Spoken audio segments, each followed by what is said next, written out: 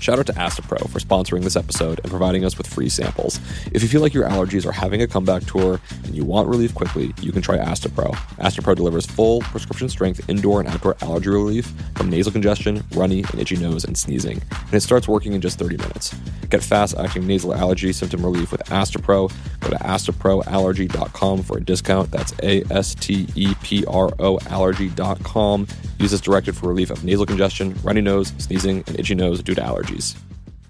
Apple Card is the perfect cashback rewards credit card. You earn up to 3% daily cash on every purchase every day. That's 3% on your favorite products at Apple, 2% on all other Apple Card with Apple Pay purchases, and 1% on anything you buy with your titanium Apple Card or virtual card number.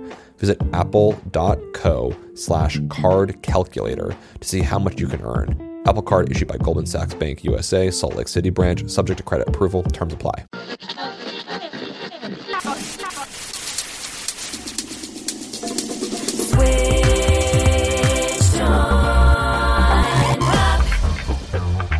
Welcome to Switched on Pop. I'm songwriter Charlie Harding. And I'm musicologist Nate Sloan. Nate, we're going to attempt something today that we've never tried before. It's all inspired by an album release that has the internet in a tizzy. Greta Van Fleet has released Anthem of the Peaceful Army, and they've been accused of ripping off the entire catalog of Led Zeppelin.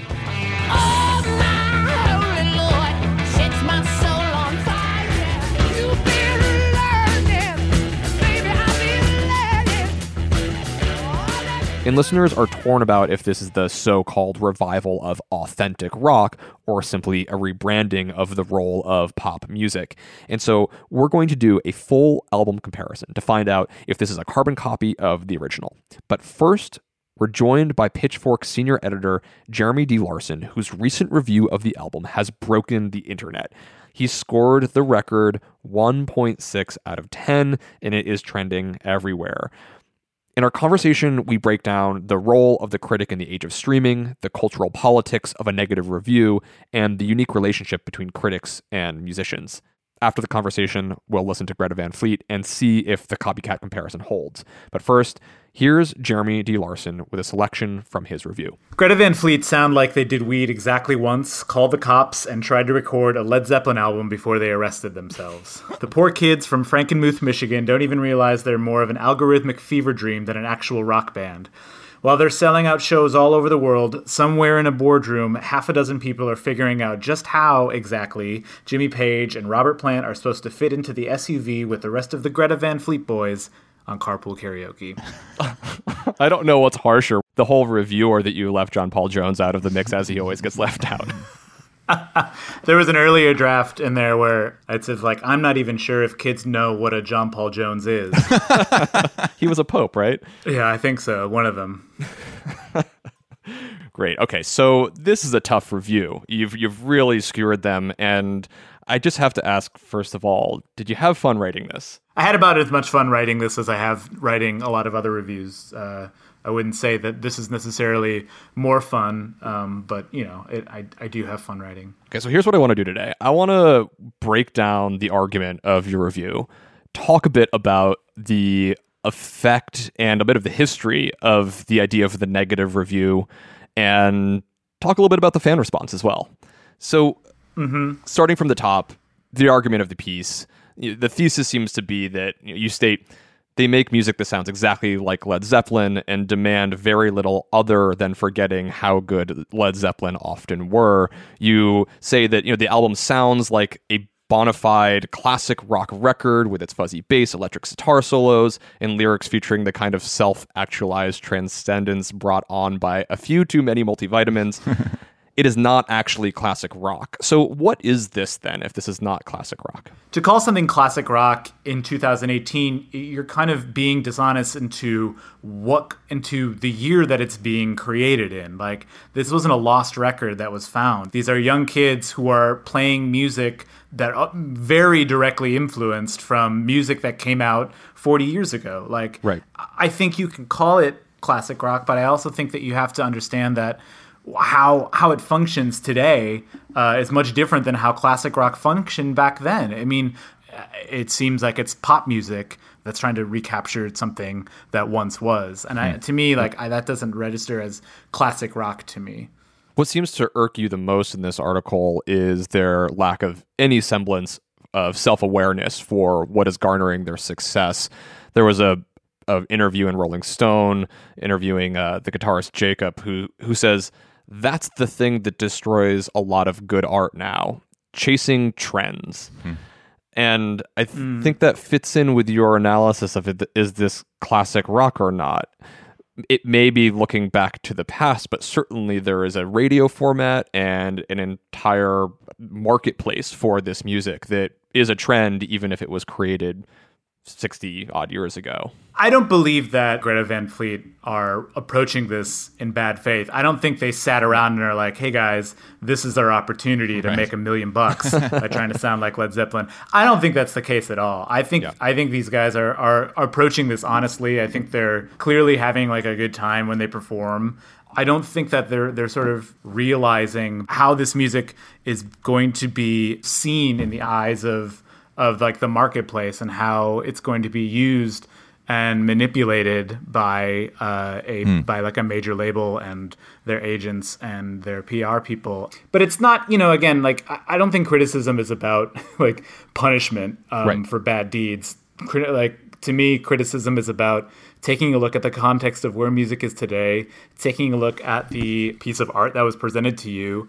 And my job to me as a critic is trying to place it, find its location in music today. And I feel that's what I try to do with this review.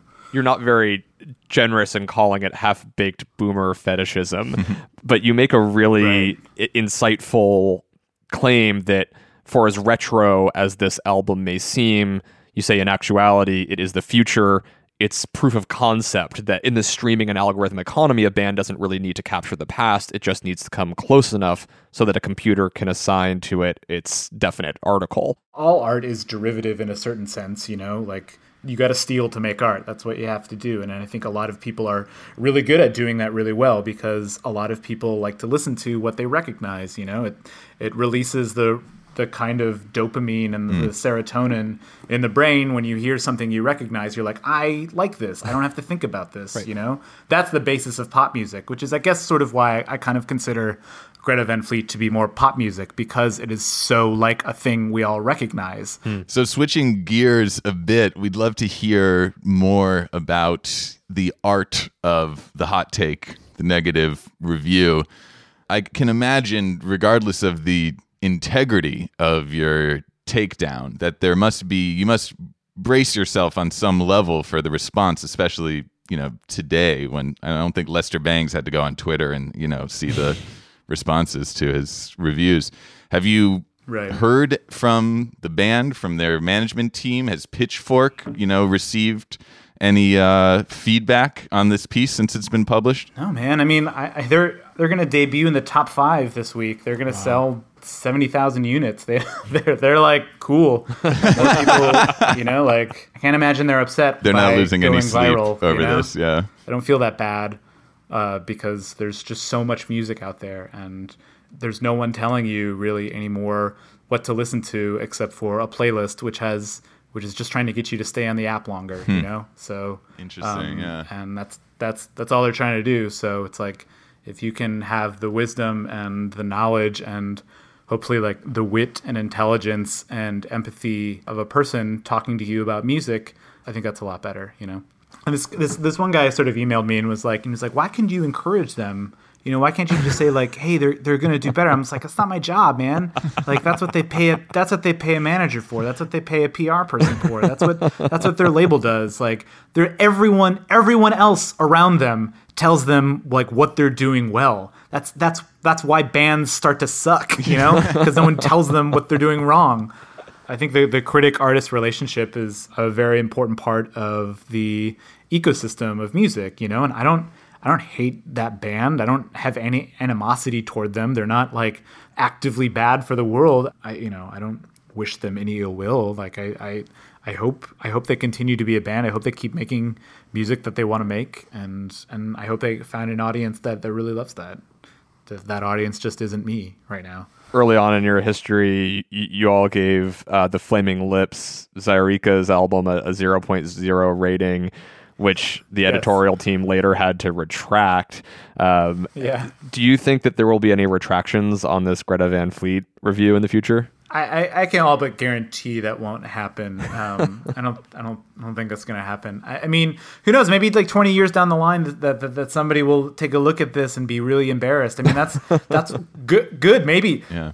I can't foresee that, but God, why not? I mean, that would be really exciting if a really smart person comes along in 20 years. It's like, you want to know what? Like, this actually was like a harbinger for the great, sea change in music, and all of a sudden everything became authentic and like rock returned, and but all of that kind of like reeks of just it also suggests that in 20 years that the album review will be the album review, which begs the question today, what is the position of the album review for Pitchfork, especially now that more than ever, we don't have to go and read the review before we buy the album. We don't have to buy the album. We can just listen to the album. So I'm curious about how you think about the position of the review today. Right. I think that a good review offers context that you otherwise couldn't get, right? So like if you're looking at Apple Music or Tidal or Spotify, I think Tidal gives you the credits, gets you the production credits. I think Apple Music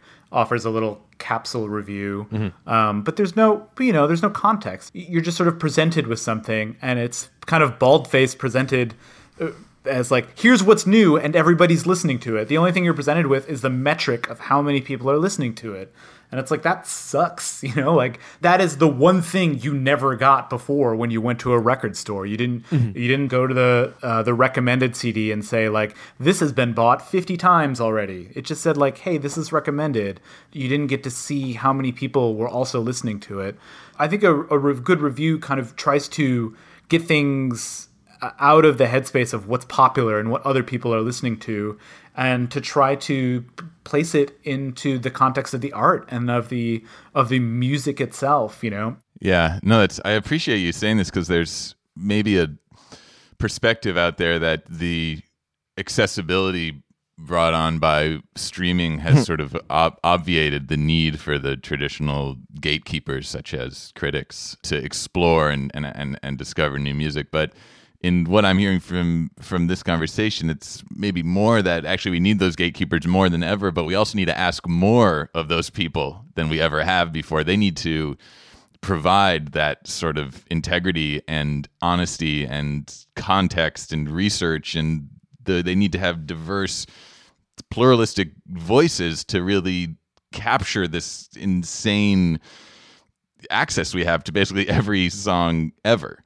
The critic is as important as it's ever, more important than it's ever been, but we need to demand more of our critics too, perhaps. Right. I mean, and it's like everybody's working toward a bottom line, like I get paid by Condé Nast, and Greta Van Fleet gets paid by Republic, and everybody who works at Spotify gets paid by Spotify. So it's like we're all, whatever, not to sound like just this, not to reduce everything to late capitalism is a prison, but like we're all beholden to a bottom line at some point. So to me, like if you have the ability and if you have the platform to try to be like as honest as possible and as curious as possible, and to remain a student of the music and what's happening around you, and to try to listen to the kids that are coming up right now, and to try to listen to the people who've been there for a while and synthesize all of that information and present it to someone with as much clarity and humor and wisdom as possible. And I think like that to me is the job of a critic, Word. And because a lot of people aren't listening to young people, a lot of people aren't listening to old people, a lot of people aren't listening to anybody they disagree with, right? Mm-hmm. So I think that what's important to try to offer something that isn't beholden to selling music, like it's almost kind of freeing, right? Because like if you're going to listen to this anyway, like I don't have any stakes, like whether you're going to listen to this album no matter what I say. And like I said, like I'm probably this review probably drew a lot of traffic to the Greta Van Fleet album, and that's great. I want people to listen to music and decide for themselves what they think, you know. And if I helped clarify an idea that was sort of tumbling around in your head, that's great. If you disagree with me, that's also great. Like if this spurs you to think about why I'm thinking about it this way and causes you to think about it differently, and you want to write a rebuttal that disproves every point that I made, that's awesome. That's fucking great. I think everybody should be doing that. I think just everybody should be just thinking more about the products they receive and where they come from and why they're trying to do the things that they do. We get a slow clap going here. Yeah. So that sounded like a manifesto, and I like it.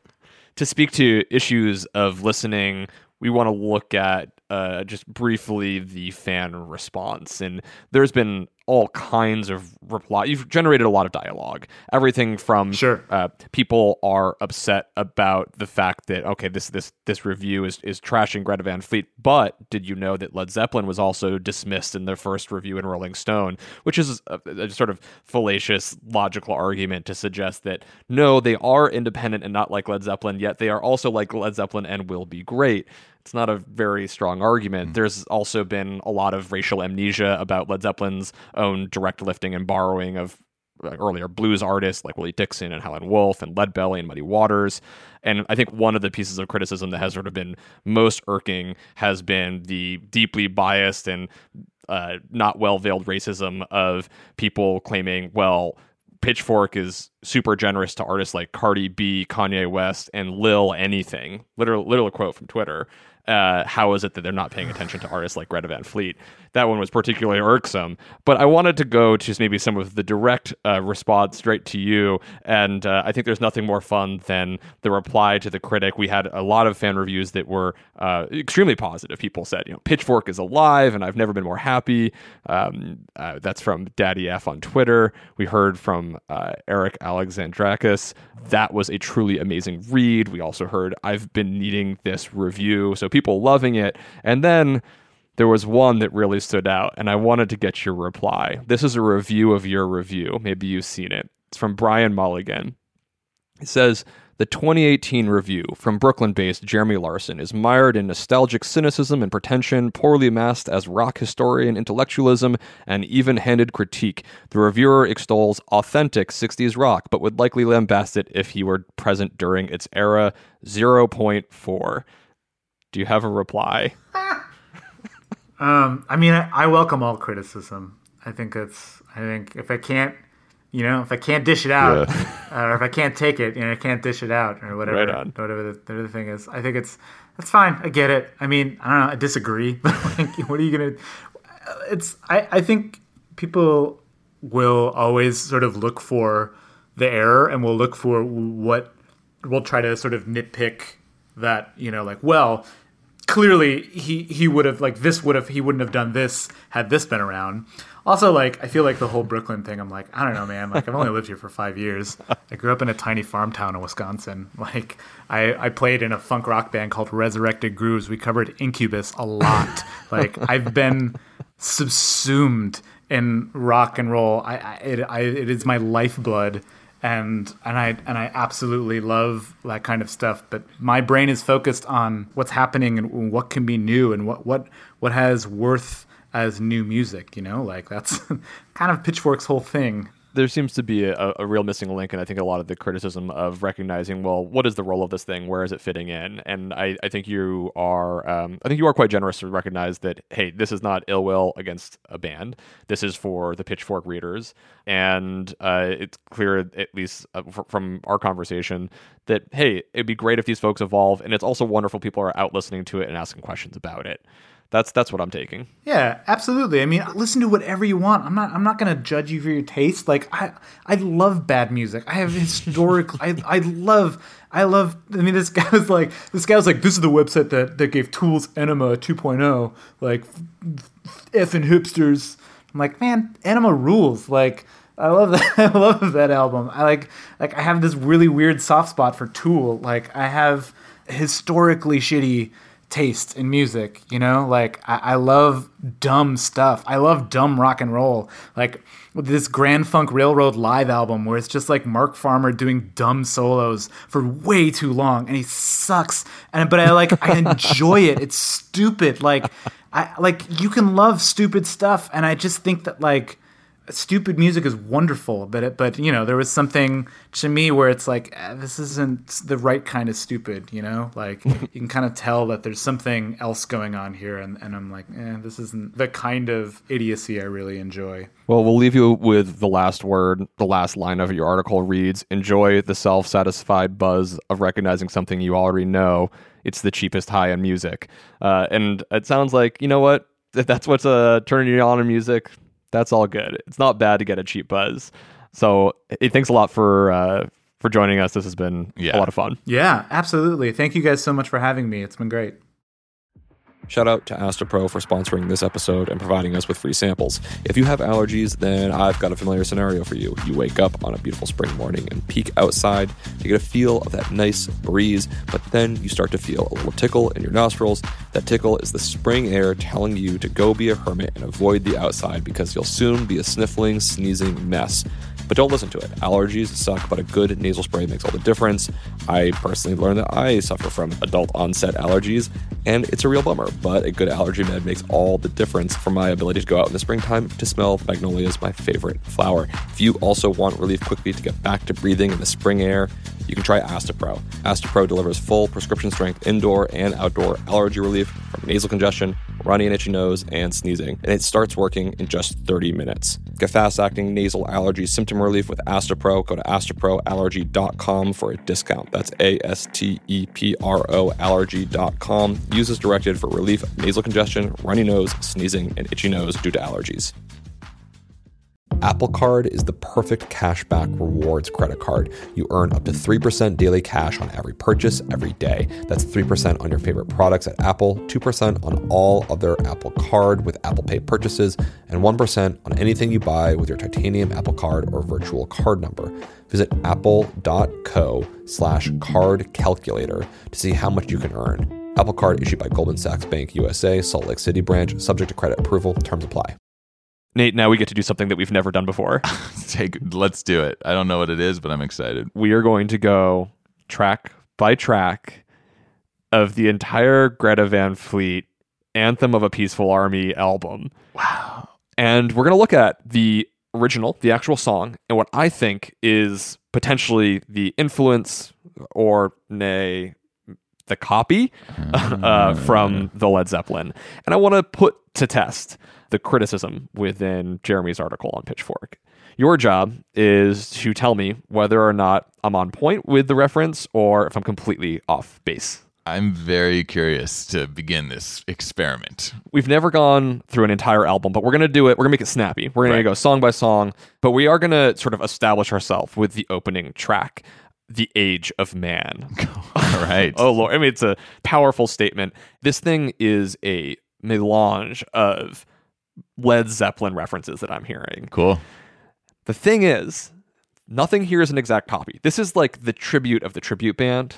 So I invite some creative listening, if you will. All right. Let's listen to the introduction of The Age of Man.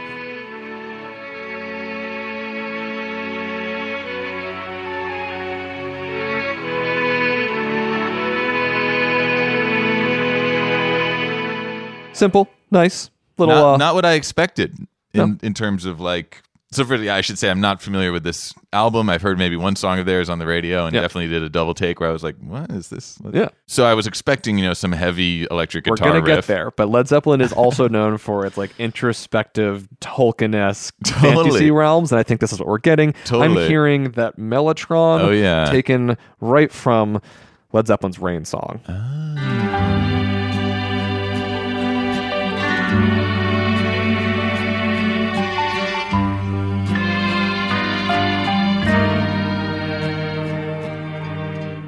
You've got a point. You make a good point. The mellotron being an instrument that you can hear on everything from Strawberry Fields to contemporary pop tracks. It was the first sampler. They basically put samples of orchestras onto tape machines that ran through this giant device, and it sounds like a lo-fi orchestral sound. Yeah, you press a key, it triggers the tape loop, and you get the sample. So yeah. You wanted hard rock riffs? Please. Age of Man is going to give us hard rock riffs.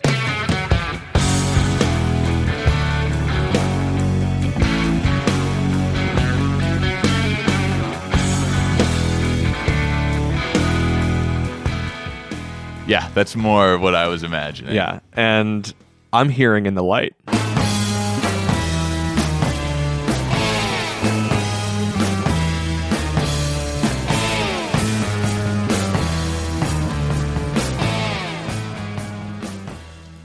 Wow, yeah. This is a very delicate operation here. I see what you mean, because we're never going to find, or I assume we're not going to ever find like an exact copy. That would be too blatant. But yes, so here like that rhythmic syncopation that we hear in the Light, yeah, I absolutely hear Age of Man kind of taking that, yeah. But wait, there's more. Okay. We're going to, every other song we're going to plow through, but this one is just the opening. It really deserves going into it. This sort of hook of the riff in the Age of Man, I actually think is coming from another Led Zeppelin track. So let's just listen to the hook one more time in the Age of Man. Listen to the end line right here. Yeah.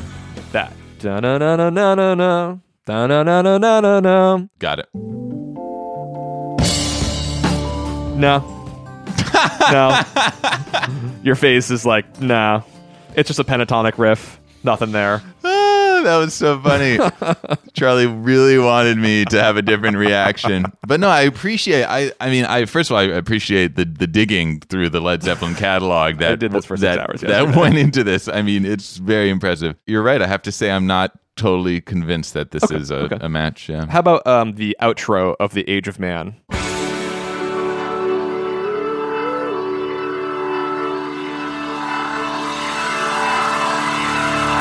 Actually, I love that outro. Very cool. But super it really beefy reminded me Hammond of B3, yeah. So it's a Hammond. Now again, nothing's a carbon copy. Right. We're gonna go to a little church organ on Your Time Is Gonna Come. Okay.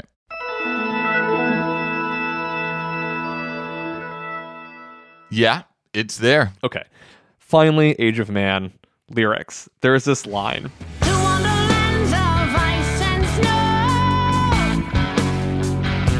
To wonderlands of ice and snow, even desert heat where nothing grows, a tree of life in rain and sun, to reach the skies just begun. To wonderlands of ice and snow in the desert heat where nothing grows, a tree of life in rain and sun, to reach the sky, it's just begun. Lots of bloviations about fantasy nothing. This, for me, is a combination of 4 different Led Zeppelin tracks. You have the Immigrant Song, We Come From the Land of Ice and Snow. Oh, yeah. Right? Yep. You have... you then can go in Age of Man, you get In the Desert Heat Where Nothing Grows. You can take us to Kashmir, Heed the Path That Led Me to That Place, the Yellow Desert Stream. Yeah. We get back in Age of Man, A Tree of Life in Rain and Sun, which takes me back to Rain Song. It is the springtime of my loving, the second season I am to know, you're the sunlight in my growing. And finally, in the last line of Age of Man, to reach the sky, it's just begun. We could go to what is and what should never be, catch the wind, see us spin, sail away, leave today, way up high in the sky, hey, whoa, but the wind won't blow. So it's like refrigerator magnet poetry with Led Zeppelin lyrics. Right. Yeah. So, that seems incontrovertible.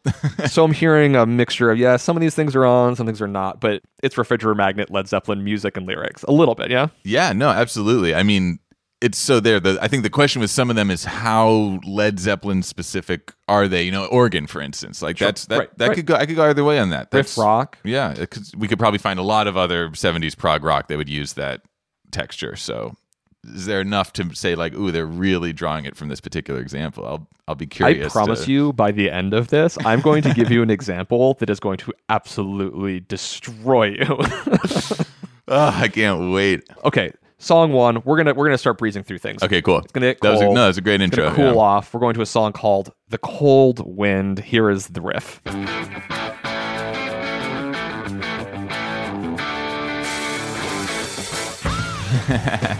It's fun. I'm feeling it. I like it. Ooh, yeah. Walking mama, lay me down in my grave. Have you heard Led Zeppelin's "Custard Pie"? Drop down, baby, gotta see, yeah. I have now. We've got the same key, the same sort of shuffle feel, a lot of riff similarities. They're singing in the exact same vocal register. What do you think? I hear it. There are some small differences which I think are cool, sort of like, coming in on the offbeat on the Greta Van Fleet original. Mm-hmm. I think it's cool, but it does feel like, taking maybe Custard Pie and adjusting some of the elements slightly. It's nevertheless very effective. This is fascinating, Charlie. Okay. Okay. So let's I'm go. hooked. Let's I'm go hooked. to one of the singles on the album. Okay. When the Curtain Falls. Yeah.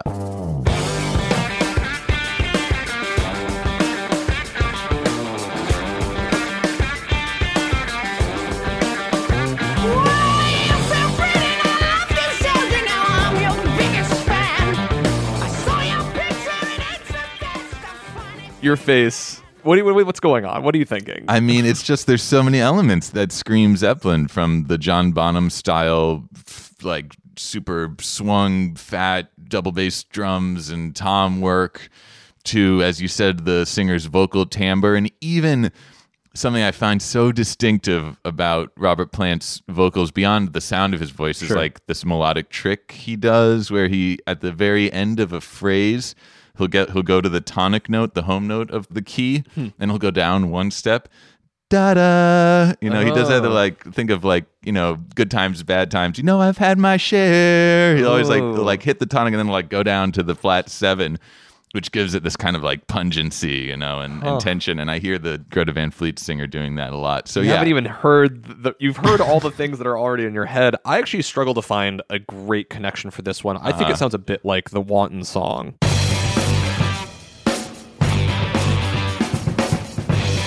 Severely permutated, though. I wasn't so sure if that one held up. yeah. But then I found this mashup by this guy, DJ Cummerbund.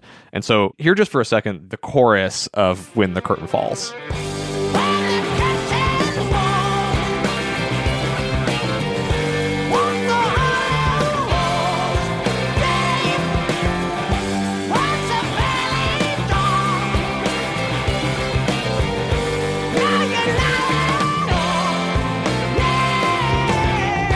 Here's what happens if you mix that with the Led Zeppelin Wanton song.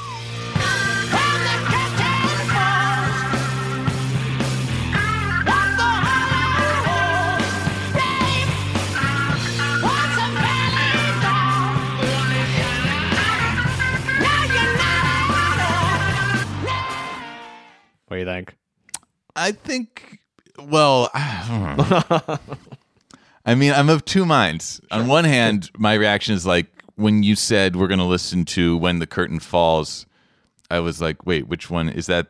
Is that Led Zeppelin or is that Greta Van Fleet? Which says to me, like, Yeah. wow, these are hard to tell apart in a lot of ways. Right. I couldn't remember. It doesn't feel like you've entered a wormhole into another dimension where Led Zeppelin just made other songs and were like reborn, Yeah. but not Led Zeppelin. Yeah, but when I hear this mashup, I also think, oh, I don't know. I think he probably had to tweak the BPMs and the keys Yep. to make it fit, and the harmonic structure doesn't really overlay perfectly. Okay. And there are things that Greta Van Fleet are doing that are surprising. If we listen to the chorus of that, at the very end, they hit this chord that I really liked that was like reminded me of like the beginning of Hard Day's Night or something. Oh, And yeah. it was very surprising. Yeah. And it was like, oh, that's cool. So Yeah. I don't know. They have these little dollops of like sounds that are not of the Led Zeppelin world, perhaps. Sure. But I'm so captivated by this whole thing. I don't want it to end. All right, track 4. Great. Watching Over.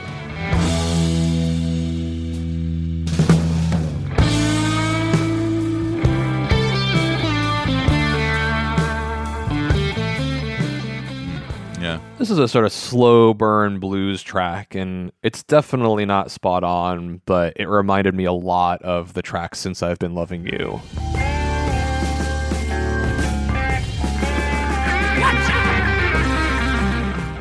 Oh yeah. Different time signature, different BPM. Like, did you hear what Robert Plant said just before the solo starts? No. He goes, "Watch out." And this song is called Watching Over. This is some Illuminati stuff.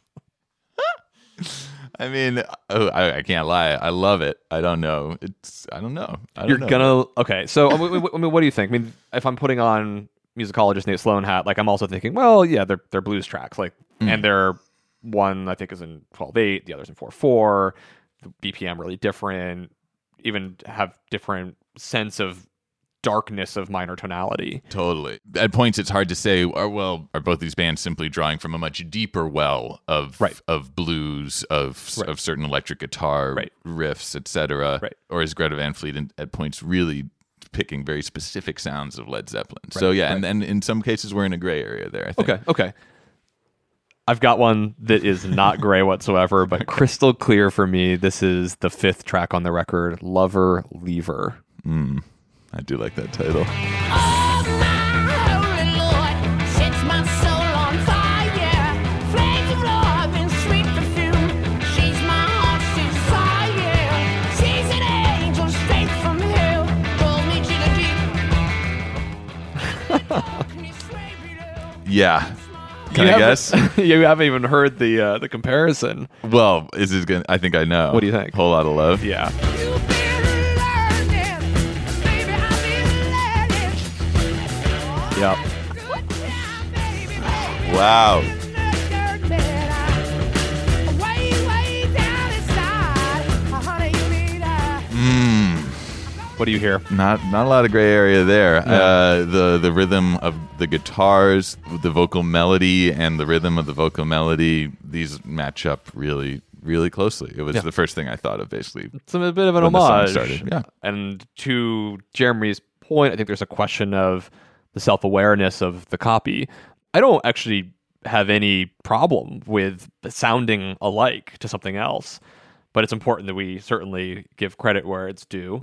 And speaking of which, I think it's appropriate to put a small break in the album and look at the piece that we would be remiss to leave behind, which is that Led Zeppelin themselves were not innocent of total artistic originality, right? Yeah, absolutely. And they were known to pretty brazenly borrow in everything from vocal timbre to riffs and songs. And there were quite a few necessary redactions to credits on songs later on in history. So I think it's important to recognize that there's a longer history of borrowing. And in Led Zeppelin's case, it's complicated. Now, many people might know that there was a recent copyright case by this band, Spirit, for their song Taurus, and they said that it sounded a lot like Stairway to Heaven. But I won't even entertain this because I think that both of these things are sort of derivative of the same sort of descending riff that neither can sort of claim to. What I'm more interested in are the blues songs that Led Zeppelin borrowed from. So let's just get a taste of Muddy Waters' You Need Love, the inspiration for Whole Lot of Love. Baby, way down inside, woman, you need love. Woman, you need love. It's been pointed out that they actually might have even heard another version of that same song, which they, in many ways, actually even more deeply borrowed from. This is by Small Faces. Woman, you need love, yeah. Interesting. Very Robert Plant-ish. Small Faces. Yeah. That's new to me. Okay. And there are lists and lists of songs, but Yeah. I just so want if you take if you kind of take the music and rhythm of Muddy Waters and the sort of vocal quality of Small Faces, put them together, you have a Whole Lot of Love. Interesting, yeah. And there are so many tracks that we could reference, but just one more. We'll look at Willie Dixon, I Can't Quit You, Baby. Whoa,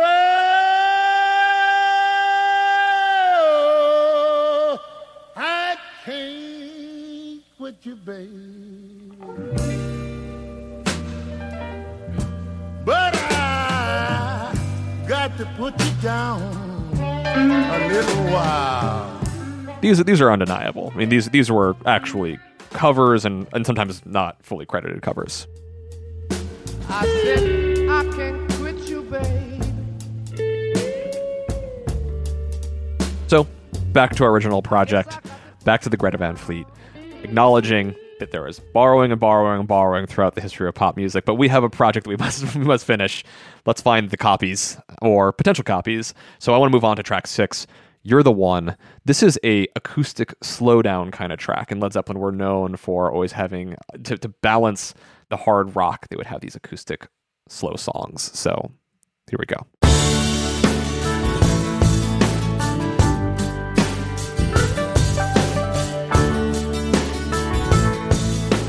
This one is uncanny to me. This is straight lifted from, well, let's just listen to it. Okay.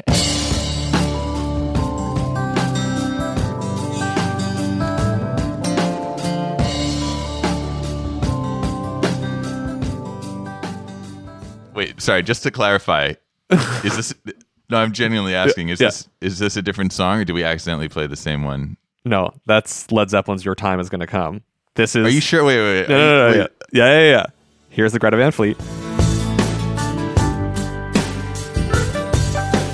Huh. There's differences. Yeah. We have a Rhodes keyboard in here, more stereo spread in the guitars. Okay, now the Led Zeppelin. Here's the Led Zeppelin. We have church organ. And a slight harmonic difference too, right? The Greta Van Fleet is like 154 and the Zeppelin is like 174 maybe. Anyway, is this the one that was going to destroy me? No. And they don't have there's no songwriting credit No. to Page and Plant and etc. This stuff is complicated, right? I mean, I think we could certainly look to the lawsuit between Marvin Gaye's estate and Pharrell and Robin Thicke, which established that Pharrell and Robin Thicke had infringed on the copyright of Marvin Gaye by sounding alike to one of his tracks rather than actually straight borrowing. Now, my position on this is that is a really dangerous direction to go on, to actually copyright the style of something. I think it certainly would inhibit the development of the arts and sciences, the true purpose of why copyright exists. But there's issues of cultural and social capital that are not being named. This might be on the borderline of that borrowing. I mean, definitely it's a bit much for me. What's the Led Zeppelin song called? Your Time Is Gonna Come. Yeah. And this was You're the One. I'm Greta Van Fleet. This is so interesting. All right, so the acoustic side of the track builds back up, gets some more energy in a track called The New Day, track 7.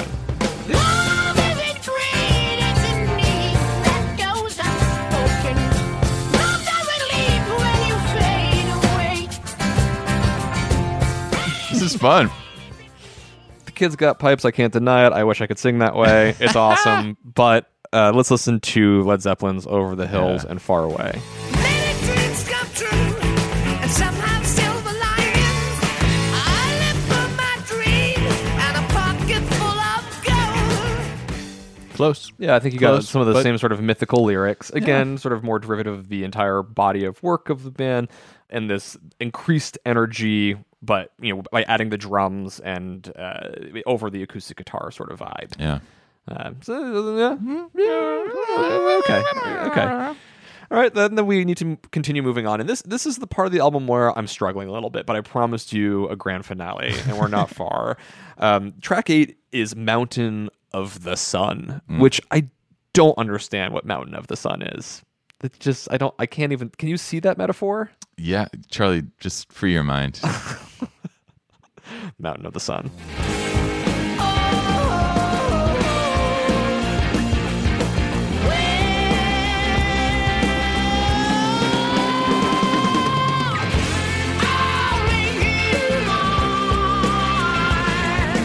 Any thoughts on this tune?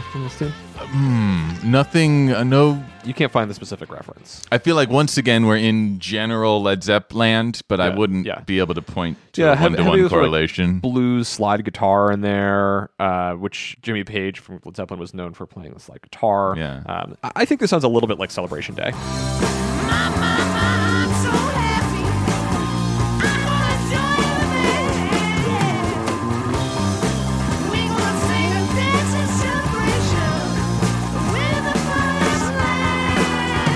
have this really active, almost like R&B style bass. You have this movement of going from riff-based music into chordal changes and a slide right into that pentatonic guitar solo. Again, maybe more generally derivative. Yeah, could we find that in a lot of Allman Brothers tracks as Not- well? Not like that. No, I mean, this is maybe. I think we could find. We could certainly find it in other sound-alikes. Yeah. Yeah. No. I Okay. think it's All right. I think it's great. There won't be clear answers, and that's wonderful. Okay, so this one will give. Maybe we're giving a little bit more original integrity. Let's move on to track 9, "Brave New World." Are you prepared to put on our hero hats to brave the brave new world?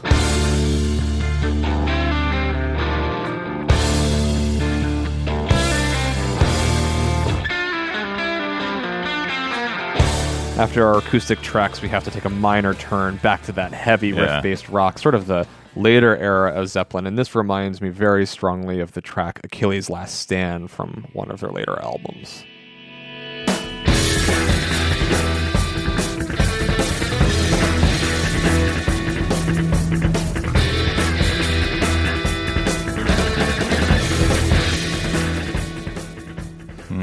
For me, I think I would have to go back to the refrigerator magnet idea, where really different rhythms, right? The Achilles' Last Stand has this driving, kind of like almost horse gallop kind of feel to it.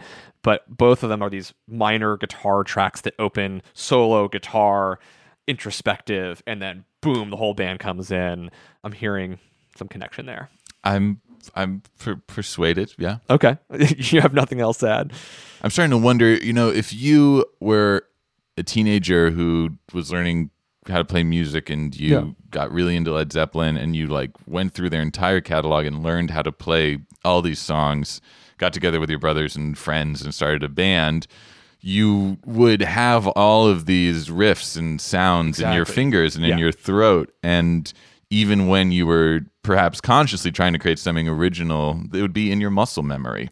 That's exactly what I was thinking. Perhaps these songs are like the shadows of certain Led Zeppelin originals in a lot of ways. Yeah, and in my teenage rockist years, I learned a lot of Led Zeppelin riffs. I knew every single song, and it embedded itself in the way that I played. I love there's this line by St. Vincent when she's asked about which guitar she wanted to play, and she built her own line of guitars from Ball, which have done very well. And she said, I wanted to make a guitar that was unlike a Stratocaster, unlike a Les Paul, the classic guitars of big riff rock, because she said that every time she picked those up, she would have the finger memory of just like, I'll play those same riffs. And she wanted to sound not like the blues greats that she had studied and instead develop her own voice. And this does, they're playing basically the same instruments in Greta Van Fleet. They're clearly learned every single song. And it does feel like a fever dream of all of the different, sort of like a hallucination of Led Zeppelin references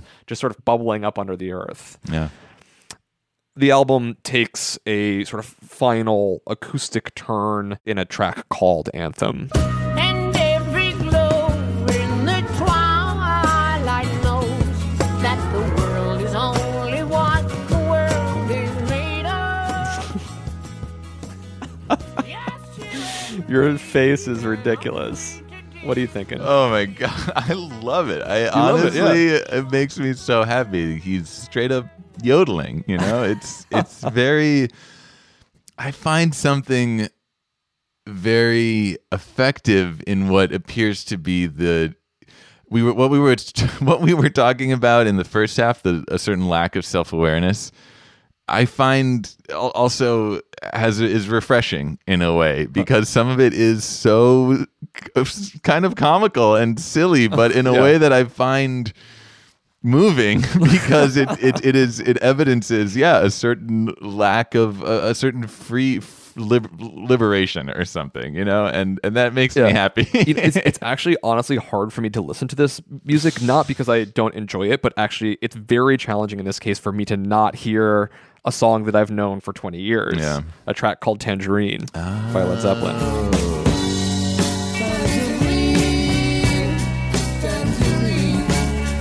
Living reflection from a dream. I was her love, she was my queen, and now 1,000 the worst harmony ever at the end. You have the introspective acoustic track with fingerprints of country music and slide guitar on it. Yeah. And if you check out Anthem one more time, And every glow in the twilight. you get that sort of slide, you get the... It feels like we're in the same world that Tangerine was thinking of. Yeah, I'm buying. All right, I said I was going to just totally blow your mind with my final reference. So the album doesn't close on the final song, Anthem, which it sounds like could be the end. And rather, it has a reprise. The reprise is something I actually really love, where you take a track you've already done and you give it some new life. In this case, this is Lover, Lever, Taker, Breather. So they've extended Lover, Lever into this longer jam track. And, well, there's a moment that, for me, is just ripped straight out of Whole Lotta Love. I wait with bated breath.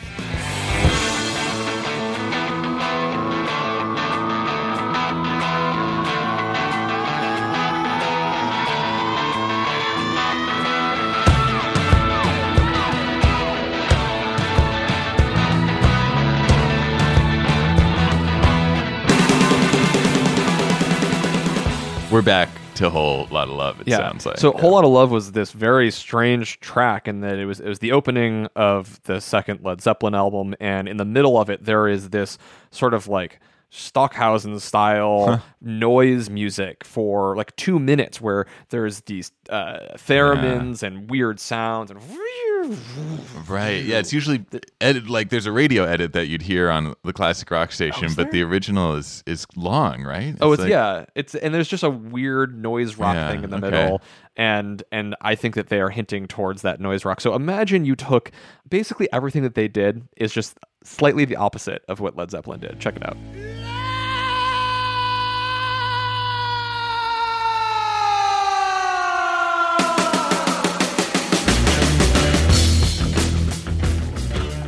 So coming out of that noise section, we get Robert Plant descending chromatically, low, right? And then we get this great, simple but powerful drum fill, and we're back into the riff. What would happen if instead you took that same vocal line, and instead of going down, you went up? Ooh, bad crack. And you extended just a little musical fragment before you get the drum fill back into the riff. Well, you get Lover Lever.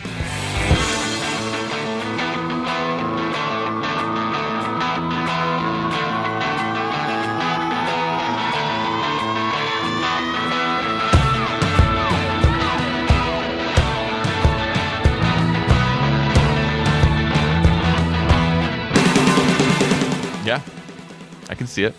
Mine is not as blown as I thought it was going to be.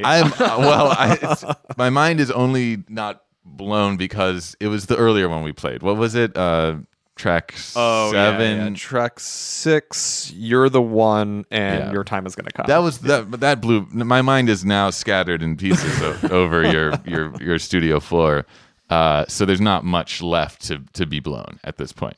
I wonder. It's so fascinating because when I thought we were going to hear something even more identical because just hearing that chugging building guitar riff, I was like, I've heard that before. Yeah. That's a Led Zeppelin song, and then I can't go. I would have to do what you've been doing and go through every song in their catalog to figure out where exactly I've heard that before, or maybe I haven't, but it's just feels so familiar. I don't know. It's this weird world we're in listening to this album where I'm not sure what is real and imagined and what's in my memory and what's in the ether. I don't know. Yeah, it's wild. It's wild stuff. It's like an analog remix Yeah. of an entire catalog of music. But I do hear these sort of inconsistencies in the recording in terms of it sounds like a cover band where you're pretty talented. I also hear less riff orientedness in choruses and a lot more of chordal progressions in which they just kind of like ham through a entire progression without it having a particular sort of like riff based sonic signature. That's the other thing that I hear is like particularly different. Yeah. No, this is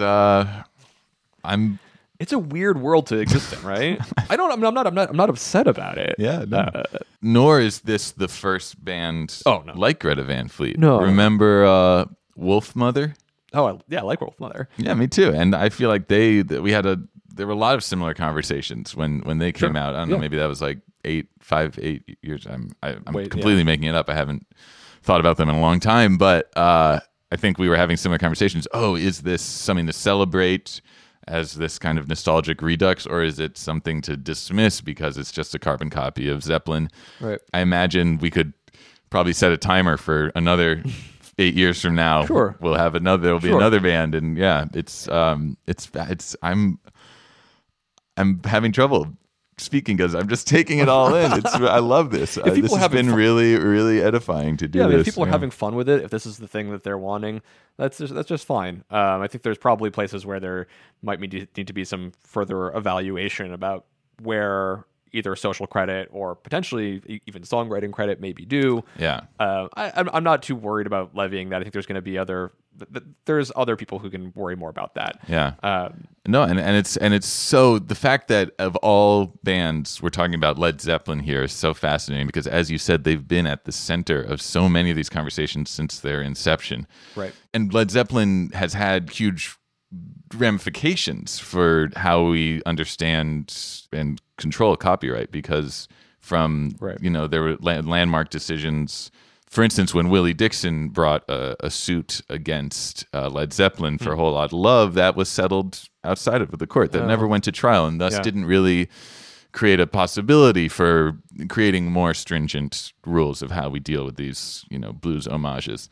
Right. And then later in the 80s, when Schoolie D samples Led Zeppelin's Kashmir, which we referenced earlier, right, that their suit against Schoolie D for sampling their song becomes a real touchstone in discussions of what's fair use and what's copyrightable. And in that decision, they had to pay Led Zeppelin for It makes me think that sample. It makes me think that we're hearing also the banality of cultural appropriation, in which as it moves through generations, it becomes further removed from its original source, right? And so, as much fun as it is to go back to the similarities between this entire oeuvre of a band, that was also an era in which predominantly white British artists were copying predominantly Black American blues music in a time when criticism of that exchange and appropriation did not have the sort of awareness that we have today. Yeah. And so now when we listen to Greta Van Fleet, in that it is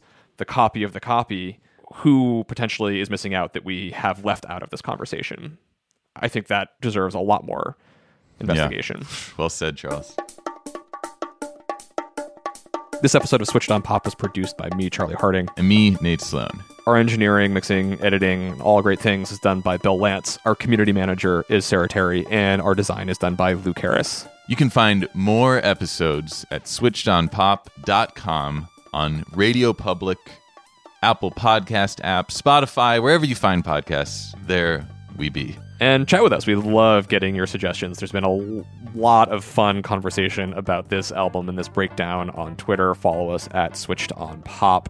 We want to give a special thanks to Max McKenna on Twitter for giving us some fun ideas. Nice. If we've left you out, we didn't mean to, but also a huge special thanks to Jeremy D. Larson, who has joined us from Pitchfork. Really fun review. You got to read the review. We're going to post all the links to all the articles on the site and in the show notes. You can catch them there. We'll be back again with more episodes of Switched on Pop in 2 weeks. And until then, thanks for listening.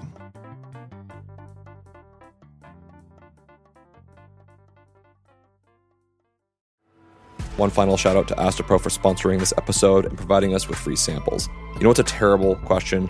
What's your favorite part of having nasal allergies? I don't know. Absolutely nothing.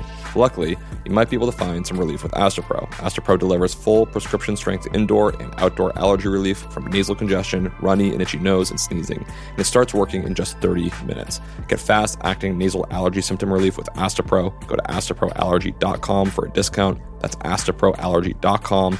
Use as directed for relief of nasal congestion, runny nose, sneezing, and itchy nose due to allergies.